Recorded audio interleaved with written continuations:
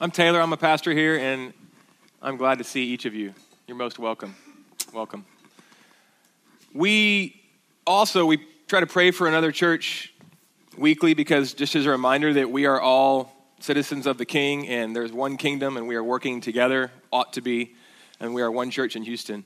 But also, we often weave in a testimony because the church it's not me, it's not the staff, it's you. And my wonderful job is to equip you, the church, the body of Christ, to do the work of the ministry. And so we give testimony fairly frequently. We've been off of that some. And so today, again, actually, Robin, my wife, we're not like a ding-ding family show. I don't know that she's ever given testimony, but she really feels the prompting of the Lord. She has something on her heart to share, so she's going to do that for a few minutes, and then I'm going to preach. So come on up, babe.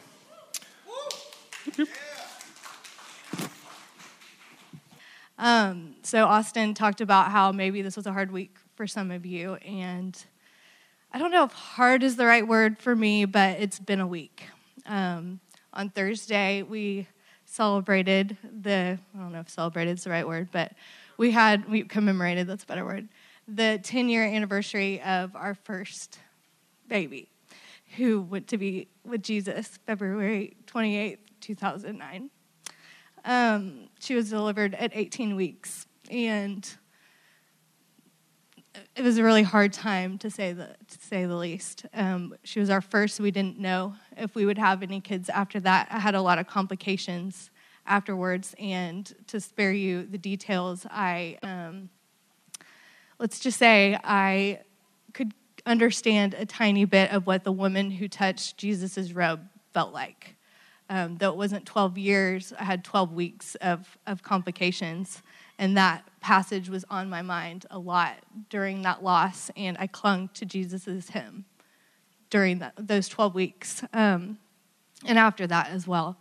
The Lord did bless us with a child after that, Seth, our oldest, named Seth, after the story in Genesis, for those of you who know that. And then 4 years later, we had our second bad news ultrasound that our baby at 12 weeks wasn't going to make it to term. And I remember people thinking or saying to me, like, you again? Like, how is this happening to you again? And the Lord just downloaded into my soul right away, like, suffering isn't measured out equally to people. Each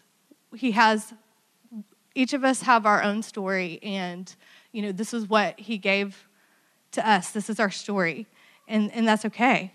And it reminds me a lot of that song, Bring the Rain by Mercy Me. I'm going to read y'all some of the lyrics. So it says, I can count 1,000,000 times people asking me how I can praise you with all that I've gone through. And that was definitely where we were at that point. The question just amazes me how circumstances could possibly change who I forever am in you. And the Lord he just gave that to my soul during that time. It was hard, but I knew that he had me. I knew that he was near. In Psalm 34, where it talks about the Lord is near to the brokenhearted, I experienced that, and I feel like that's the word for us today. Somebody in here is feeling broken. You're feeling the brokenness from the fall, whether it's your own sin or something that's happened to you, like what happened to us, and he is near to you, and that is a gift. That's a gift that you can't experience when you're not suffering, and so embrace that. Later it says in the song, you who made a way for me by suffering your destiny. Jesus' destiny was to suffer. And so we can do that a little bit here and be like Christ in that. And so I just feel like that word is for us today. The story doesn't end there, though. So this is really cool. I was on Instagram the day after, and Christy Knuckles had posted about how it was her 20-year anniversary of her first miscarriage. I don't know if anybody saw that. And she says at the end of it, has anybody been through suffering and felt Jesus standing next to you in that suffering? I'm like, oh, girl, I have a story for you. So back to my first miscarriage, that the hem of your robe, was very much a picture in my mind, and the Lord used that. And I don't know if y'all know her song, Your Love is Moving, and it starts, the hem of your robe is where your healing lies. So when I had my third daughter, we were in about to go into the OR, and they're like, we can play Pandora for you while you're having your baby? What station do you want? And I told them Christy Knuckles. Well, look, they hit play. The words that floated into the room, the hem of your robe, is where our healing lies. And that was the Lord saying, I am here. I've been here. I've been there the whole time. You remember that 4 years ago when you were clinging to my hem? That's the song. Those are the words we're going to hear right here. The tears streamed, and our delivery room was holy ground. So the nearness of God is your good. It's your good right now. So that's it.